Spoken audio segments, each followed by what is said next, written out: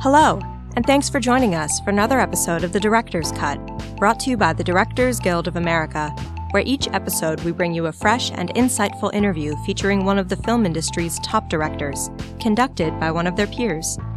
Remember to subscribe to our podcast on iTunes or wherever you get your podcasts. And if you're enjoying The Director's Cut, please take a moment to rate and review us on iTunes or like us on SoundCloud. We love hearing your feedback.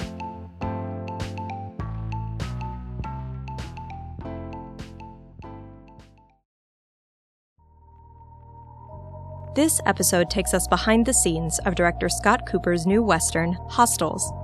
Set in 1892, the film stars Christian Bale as a U.S. cavalry officer who reluctantly agrees to escort a dying Cheyenne war chief and his family on a harrowing journey from an isolated outpost in New Mexico through dangerous Comanche territory back to their tribal lands in Montana.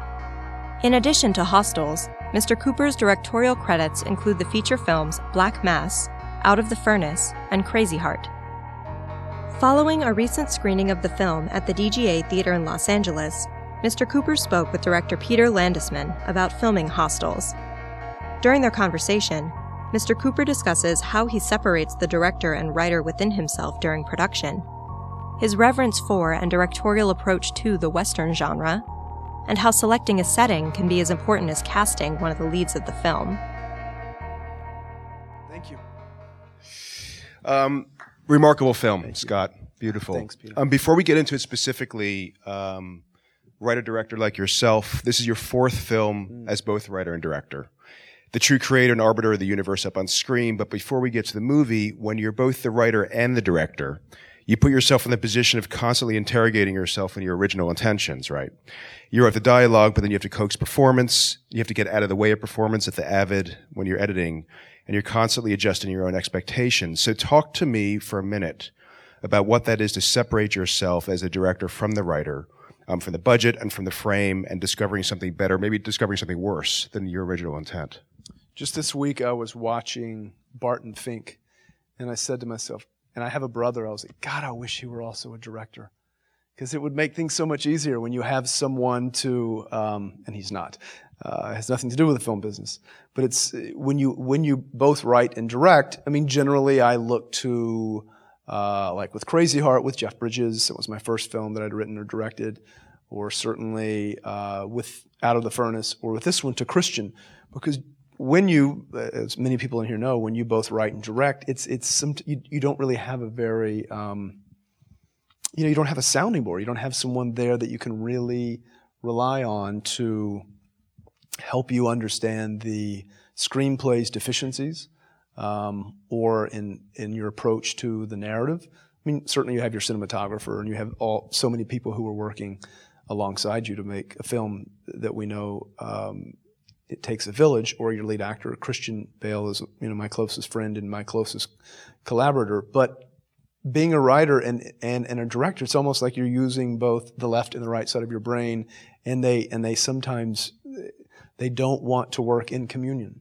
And I find it really difficult. And then once you get into cutting it, and you're looking at it as both a writer and as a director, and then they really aren't in any type of harmony, and it's tough. That's why when you look at the Coen brothers' work, and I always wonder, wow, how great would it be to have someone that you could really, really dissect every moment of the screenplay, every moment of every setup, when you're in the cutting room, because as you know, because you write and direct all of your own films as well, you maybe your wife, your girlfriend, certainly your actors, and I find it incredibly difficult to keep that that kind of North Star to be very, very true, and it differs if you're writing an original screenplay like I've done, or you're adapting something. Maybe that's why Kubrick would only work on or adapt films from previous works, because he could sit down and he could read, as he said, he would read a novel. And if he could do it in 2 or 3 hours, he understood what the narrative was. And if you're writing an original screenplay, it sometimes you to understand if it's really a story worth telling.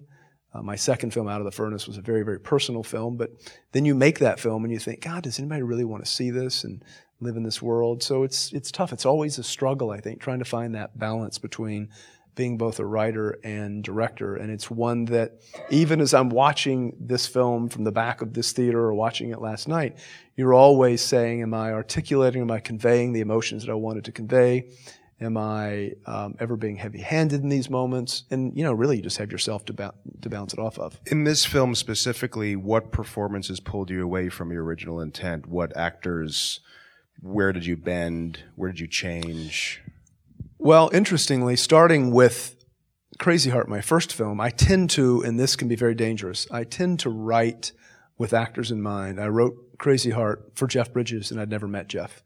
And I wasn't going to say no until Jeff said no, and it took about a year, really. I mean, I sent the screenplay off to Jeff, and I didn't hear anything for a year. And then eventually I got this call that said, hey, Jeff read your screenplay, and he really likes it. So then I wrote Out of the Furnace for Christian Bale, and then I wrote this for him. So generally, I also wrote it for Wes Studi, who plays Yellowhawk, and I wrote it for Koryanka Kilcher. The three of them were in The New World, Terrence Malick's film together. I wrote it for Stephen Lang and Bill Camp, Rory Cochrane, Jesse Plemons, all the actors. I wrote with them in mind, much like I did in Black Mass and Out of the Furnace, and that helps. It helps because I understand, and as a writer, so often I would find myself overwriting my screenplays, and then when I'm shooting them, I would pull back on the dialogue because I would overwrite it for the financier, for the producers, for the actors to understand, and then realize that as I'm shooting it, you have Christian Bale who can say so much more with a look or a glance, non-verbally, than I ever can as a writer. And of course, everybody likes to hear your dialogue and, your mise en scène and your writing behavior, all those sort of things as a former actor that I tend to do in my screenplays. And when you write for actors that are as good as these are, you tend to kind of get out of the way. And they all have, I find that actors have the smart ones like Christian, who's is really an astute, he's been doing it far longer than I have, understanding human behavior and his character's arc. It helps to have guys like that really help you understand where your deficiencies are as a writer or how you think you can make the screenplay stronger or characterization stronger. Talking about that, actually, in this film, the moments that struck me, the writing is brilliant and beautiful, but the moments I woke up thinking the next morning about were 3 shots almost locked off on Christian when he has these slow revelations going from melancholy to the understanding of his own barbarity to regression to regret. And it's interesting to me to watch you as a director grab those moments and also lean on them and be patient with them in the Avid. And you and I talk about pace with this film. Talk to us a little bit about how the translation went from page to camera to pace in the Avid and the choices you made about the editing and the speed of the film. Yeah, when I write, I try to write as vividly as I possibly can. My father, who was taught English for years, has nothing to do with film. I would send him my screenplays, and if he could really understand what I was trying to say on a visual level, even so as a character and through dialogue and expression and conveying certain emotions or psychological machinations of a character. If my father, who has nothing to do with film, I understood from when I wrote Crazy Heart, if he could see and understand what I was trying to say on a visual level, then I felt like anybody could, because he has nothing to do with the film business. So as I'm writing that, and it's very clear the intent of the story, and I never want anyone, as a filmmaker, I never want anyone to feel my camera at all, because it's easy to be clever with the camera. And I want people to be inside the camera and living in that certain world. And you have to have craftsmen and women who believe in that as well. My cinematographer who shot my last 3 films, my costume designers, my production designers, so that we're all kind of in unison and in the same key. So when you have that going for you, you're able to then take a scene that's on the page, and then as you're shooting it, it's really set up, hopefully in a very clear fashion, so that everybody understands that, including between the actor and my cinematographer. And then once we get into editorial, as everybody in the room here knows, a movie will tell you how it should be cut by the way you've shot it, as opposed to just shooting a bunch of footage on Steadicam and then hoping that somebody can cut it together.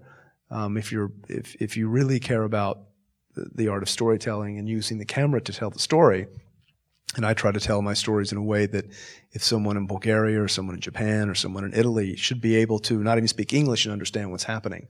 Because I never went to film school, but I would watch a lot of foreign language films or watch a lot of films from the masters with the sound off, and I could always understand what was happening in the narrative just by the way that the director was telling the story with the camera, lens size, with the way they would move the camera, more importantly, when they wouldn't. So when you can, like Bergman, like if you would lock off a shot and you have Christian Bale, who is, ranks among one of the great actors in the world, there's no need for me to help tell the story with the camera. So that also starts with the screenplay, all the way through discussing that with Christian, with my cinematographer.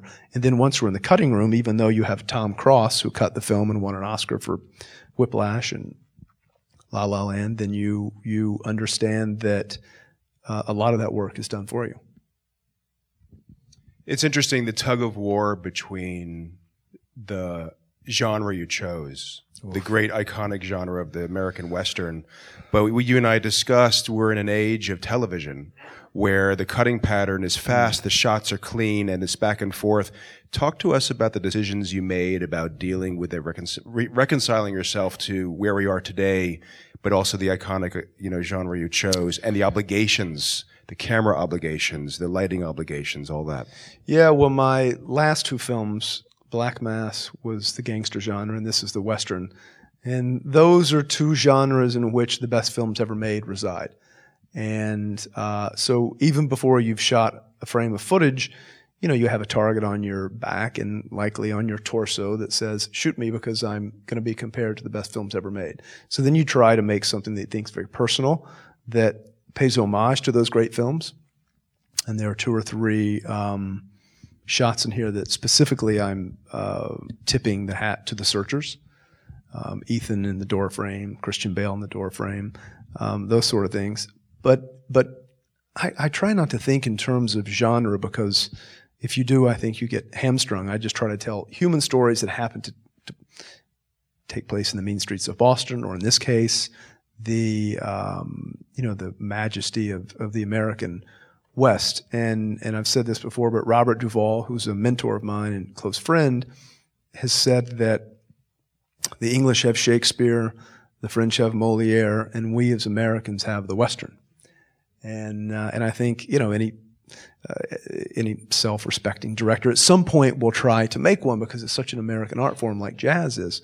But with that comes a very difficult road to hoe, because automatically you get compared to Anthony Mann or Eastwood or John Ford or Howard Hawks. But in terms of telling the story with the camera in this genre, when you're shooting the majesty of the American West, and also in terms of pacing, I really believe that we have a different relationship to film now, partially because of television and the propensity to use a lot of close-ups and very quick cutting patterns, but also because we're so inundated on a minute-by-minute basis of an ever-changing news cycle, the fact that we're always scrolling our phones, the fact that a lot of people, and of course not the directors in this room, but so many people want to get in and out of the cinema as quickly as possible, almost like they're getting an enema. It's like, how quickly can I get in and how quickly can I get out? And I really was greatly influenced by the work of the 1970s, which was much more patient. And this is a patiently drawn story in which people are walking from New Mexico to Montana. But beyond that, it's an emotional journey. It's a psychological journey. And when you have actors this good, you don't want to cut out of these moments, because they're brilliant, and it helps tell a story. And why not sit in a movie that's 2 hours and 7 minutes long, that's patiently drawn while the world slowly crumbles around you outside? Because that's what's happening. Ironically, the most contemporary thing about the film is its lack of fetishization of the past. It's a period movie, but the costume design, you and I talked about this. Talk about process, production design, as it relates to, the lack of fetishization of period film. Well, generally when you see a period film, and this is all just my taste, you really feel its period nature. It's overly costumed, overly production designed, overly car designed. Everything is screaming a certain era.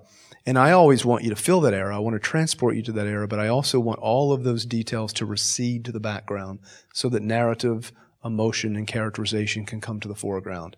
And when you have the great Donald Graham Burt, who built the fort by hand, both of them, or choosing locations very carefully from New Mexico to Montana that help tell the psychology of the journey as well as the psychological nature of the characters. And then you're talking about Ginny Egan, who's one of our top costume designers. They all have to understand that it isn't about look at my work, but how do we tell a story all in the same key so that it isn't, not one thing's out of balance in saying, look at the period nature of this film. And you really have to have craftspeople who understand that there's so much more in restraint. It's a little bit like performance. Using Duvall again, he would always say to me, he's one of the great actors that's ever existed. Marlon Brando said he was the greatest actor, screen actor. He says that to win awards in this business, quotations, the most acting equals the best acting.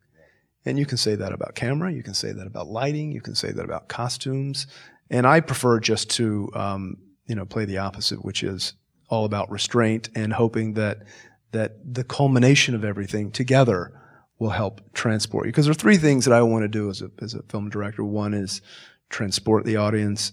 Two is move the audience. And three is to have the film stay with you well after you've left the cinema. Because there's nothing worse than seeing a film and then turning to your significant other and saying, where are we having dinner? As opposed to, wow, that particular moment. Or, that's why I wanted to become a film director. There are certain moments in films that I still think about on my morning runs that I've seen years before that. So that's always the goal for me. One more question, then we'll kick it out to the audience for a second. Talk to us about casting, faces, politics, and soul. When I cast, you have to throw outside influence away, politics away, and yet it's also surrounding, especially today. We're just inundated inside and out. We're suffocated by politics. Talk to us about that. Because this is a very third rail kind of potentially. Well, in terms of part of this question and the question before about making it feel somewhat modern and not fetishizing, look, everybody in this room knows that we're living in very dark and polarizing times, and that the racial and cultural divide is wide and getting wider by the day or by the moment, quite frankly. And I wanted the film not to shy away from the kind of dark and unforgivable American past of attempted genocide toward indigenous people. But I also wanted to speak to this need for reconciliation and this need kind of for healing and understanding the ways of others. Otherwise, we're going to continue down this very dark path of bipartisanship and red states and blue states and people who live on the coasts and then people who live in the heartland who are living in two different worlds and are never going to come together. And to do that, then if you can touch on that in a very, very subtle way, I hope not in any heavy-handed way, but in a very subtle way, and then in terms of casting my actors, again, I have like a little rep company of actors, and I don't know much about, it's not true about Christian, but some of the other casts, I don't know much about their politics, I don't know much about, because, you kind of get a sense of where people stand, but in terms of, there are 8 or 10 actors that I have tended to use in all of my films. And,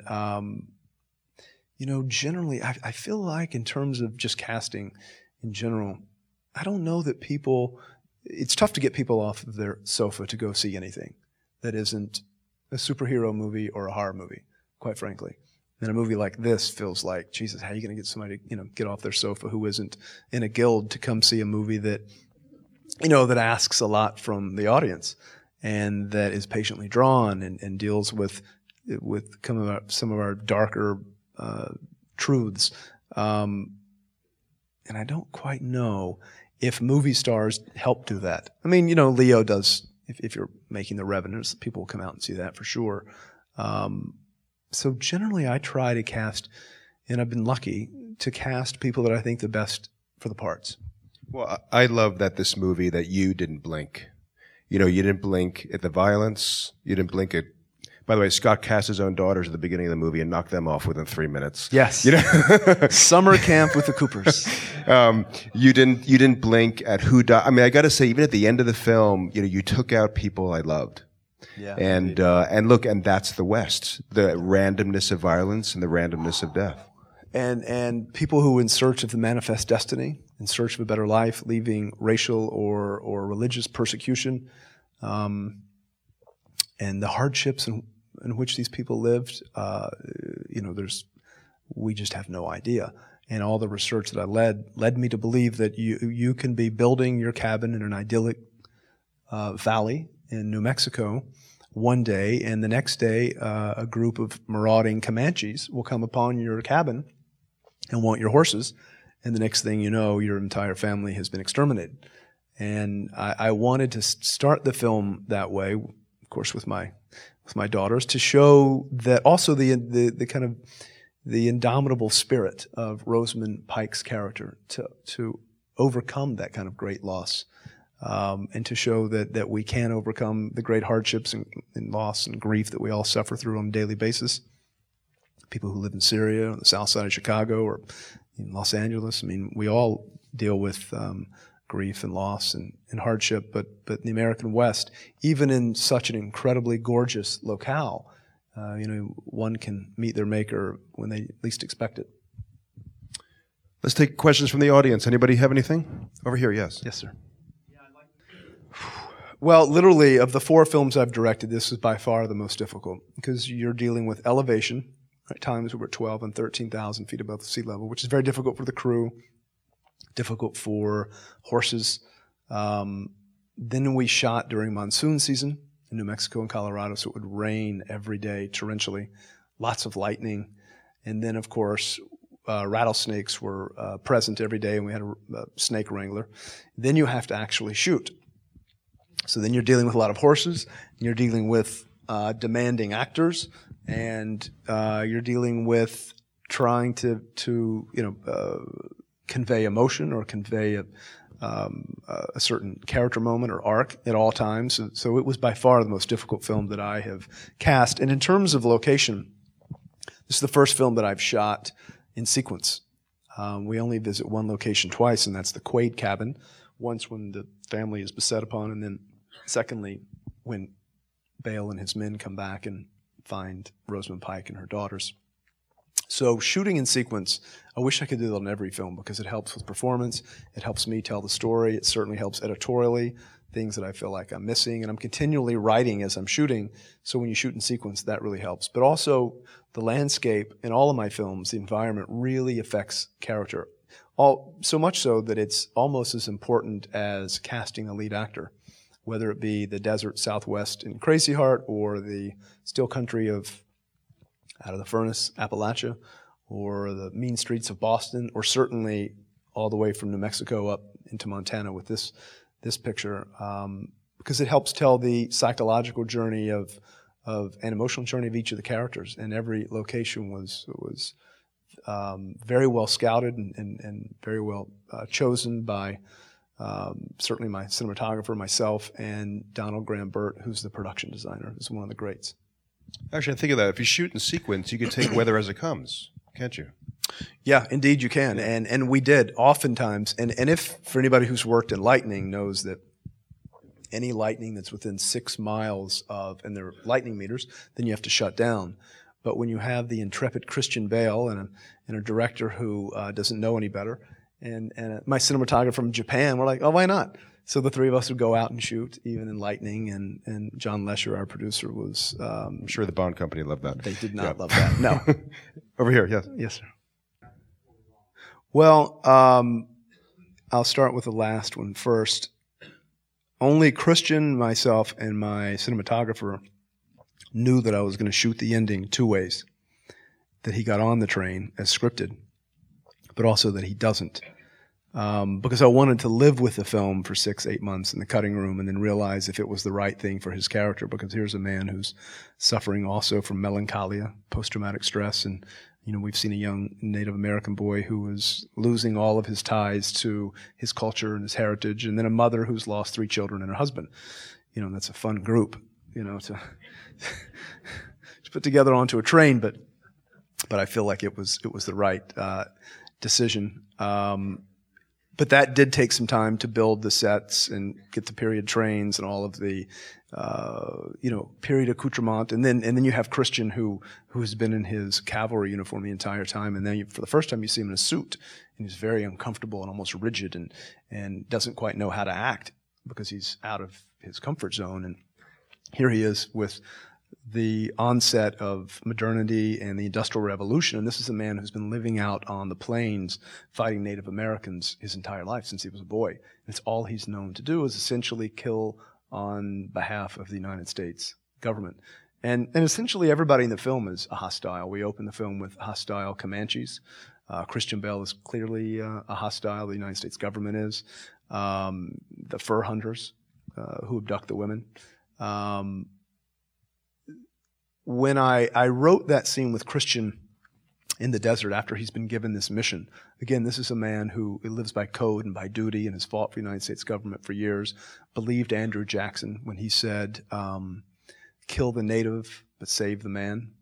And yet here he is a part of this gambit for Harper's Weekly and the government to escort a man that's taken so much from him and offered house arrest or court-martial for a man who's given everything.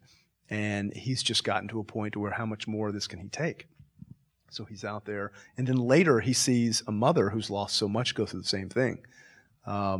It really helps us to understand that grief and anger and loss and heartbreak comes in so many different ways, and that it felt like a good way for those two characters to, even though they don't see that, he sees her going through it and she never saw him because he does this in a moment of privacy, that we as an audience know that these are two very broken people, but that through time and through healing and understanding can they hopefully come together. Yes, sir. Last question over here. Max Richter. Yeah, Max Richter, who is the composer, he doesn't like to do a lot of films. He did an animated film, was Israeli, Waltz from Bashir, which I thought was quite masterful. And he did The Leftovers for TV because he's quite friendly with the author. But he doesn't like to do a lot of... You heard some of his score in the film Arrival, just a couple of pieces. And I'd always wanted to work with him because I listened to his compositions all the time. And he's a real genius. And a lot of composers that I really admire, they all look to Max as being one of the great composers. So I thought, well, why not try this? Because I'm cutting to his music, and I have a lot of it that I had my music editor cut together and just put into the film. And his agent said, well, I can't imagine that he's going to want to do a Western. I said, well, and his agent was trying to pitch me a lot of different, very well-known composers. And I said, well, let's just at least run it for him. And ran it for him, and I got a call that he lives in London. And he said, this is Max Richter, and I think what you have directed is a masterpiece, and I want to compose the music. Was your temp score Max Richter? It was. Yeah. so Max is saying, made it. Yeah. Yes, indeed. But there are a lot of people who actually copy Max's work. And then secondly, I received a call from a creative artist who represents me and said, Scott, we got a call from a lady, a widow, whose husband died in the 1990s, and she sold her house and she's moving, and she found a screenplay that's part screenplay, that's part novel, that's part book, that her husband's been compiling over the years, and she thought you were the right person to rewrite it, direct it, make it into whatever it is that you think you ultimately could. And I said, well, what is it? She said, well, it's a Western, and I'll tell you this, she really liked Crazy Heart, but she was really, really moved by Out of the Furnace, which is my second film, which if you have 2 children at the time, and one is the one that everybody kind of likes and is cute and stands out in front, well, Out of the Furnace is the one that's hiding behind me, that people have to seek out, because it's quite a tough film, and one I'm very proud of. So that actually made me interested that here's an elderly lady who really gravitated towards a very dark film.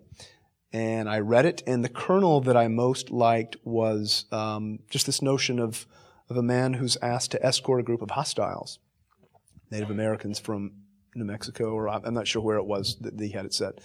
But I had spent a lot of time in New Mexico and also in Montana, so I felt like that was a long journey.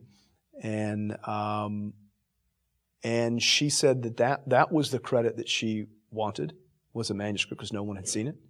And the WGA said that's what it should be. I wanted to give him credit, and they said no, because he's dead. There you have it. And then I wanted to really I really wanted to make it feel like, I wanted to personalize it. I wanted to make it feel like it was speaking to the times in which we lived, which the manuscript was not doing, just in terms of racially and culturally. I mean, you know, and a mother, and it felt, you know, somewhat familiar, and I wanted it not to, but I really wanted to discuss race in a way in which you have African American buffalo soldiers, but you also have Native Americans, and why is it that Captain Blocker thinks so kindly towards an African American buffalo soldier, and also his father, we hear. Yet he makes this African American chain a Native American, and very likely the African American's forefathers came over in chains, and just the complexity of that, and race, and where we are today with race, and you know, it's interesting because if you look at all the research I did in 1892. And it reminds us of history and how it repeats itself. And I'm in the process now of writing my next film about the assassination of Martin Luther King Jr. and the rise of a demagogue in George Wallace, who gave so many people the permission to enact their bigotry and hate, and all of his stump speeches, and how was such a divisive figure. And I think, God, where do I hear that?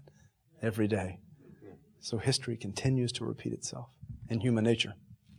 Anybody else? I think, we good?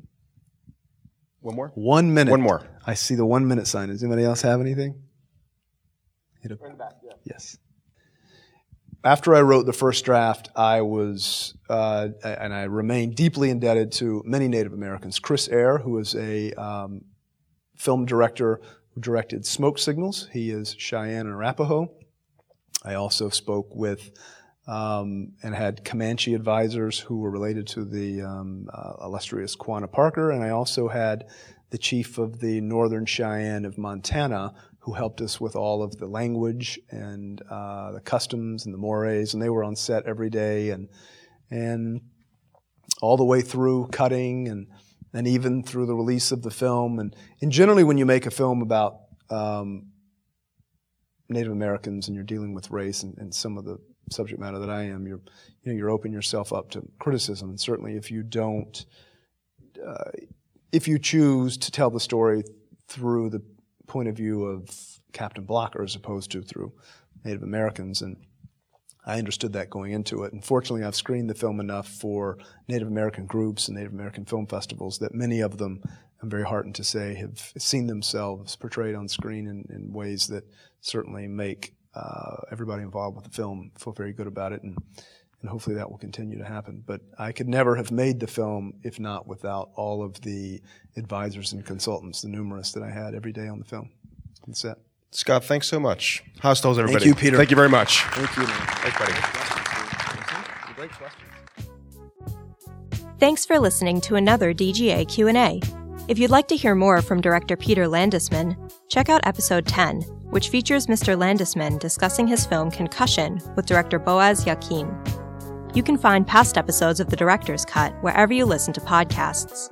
Be sure to click subscribe so you won't miss an episode. And if you're enjoying the podcast, please like, share, and leave us a review. We'd love to hear your feedback. Thanks again for listening, and we'll see you next time. This podcast is produced by the Directors Guild of America. Music is by Dan Wally.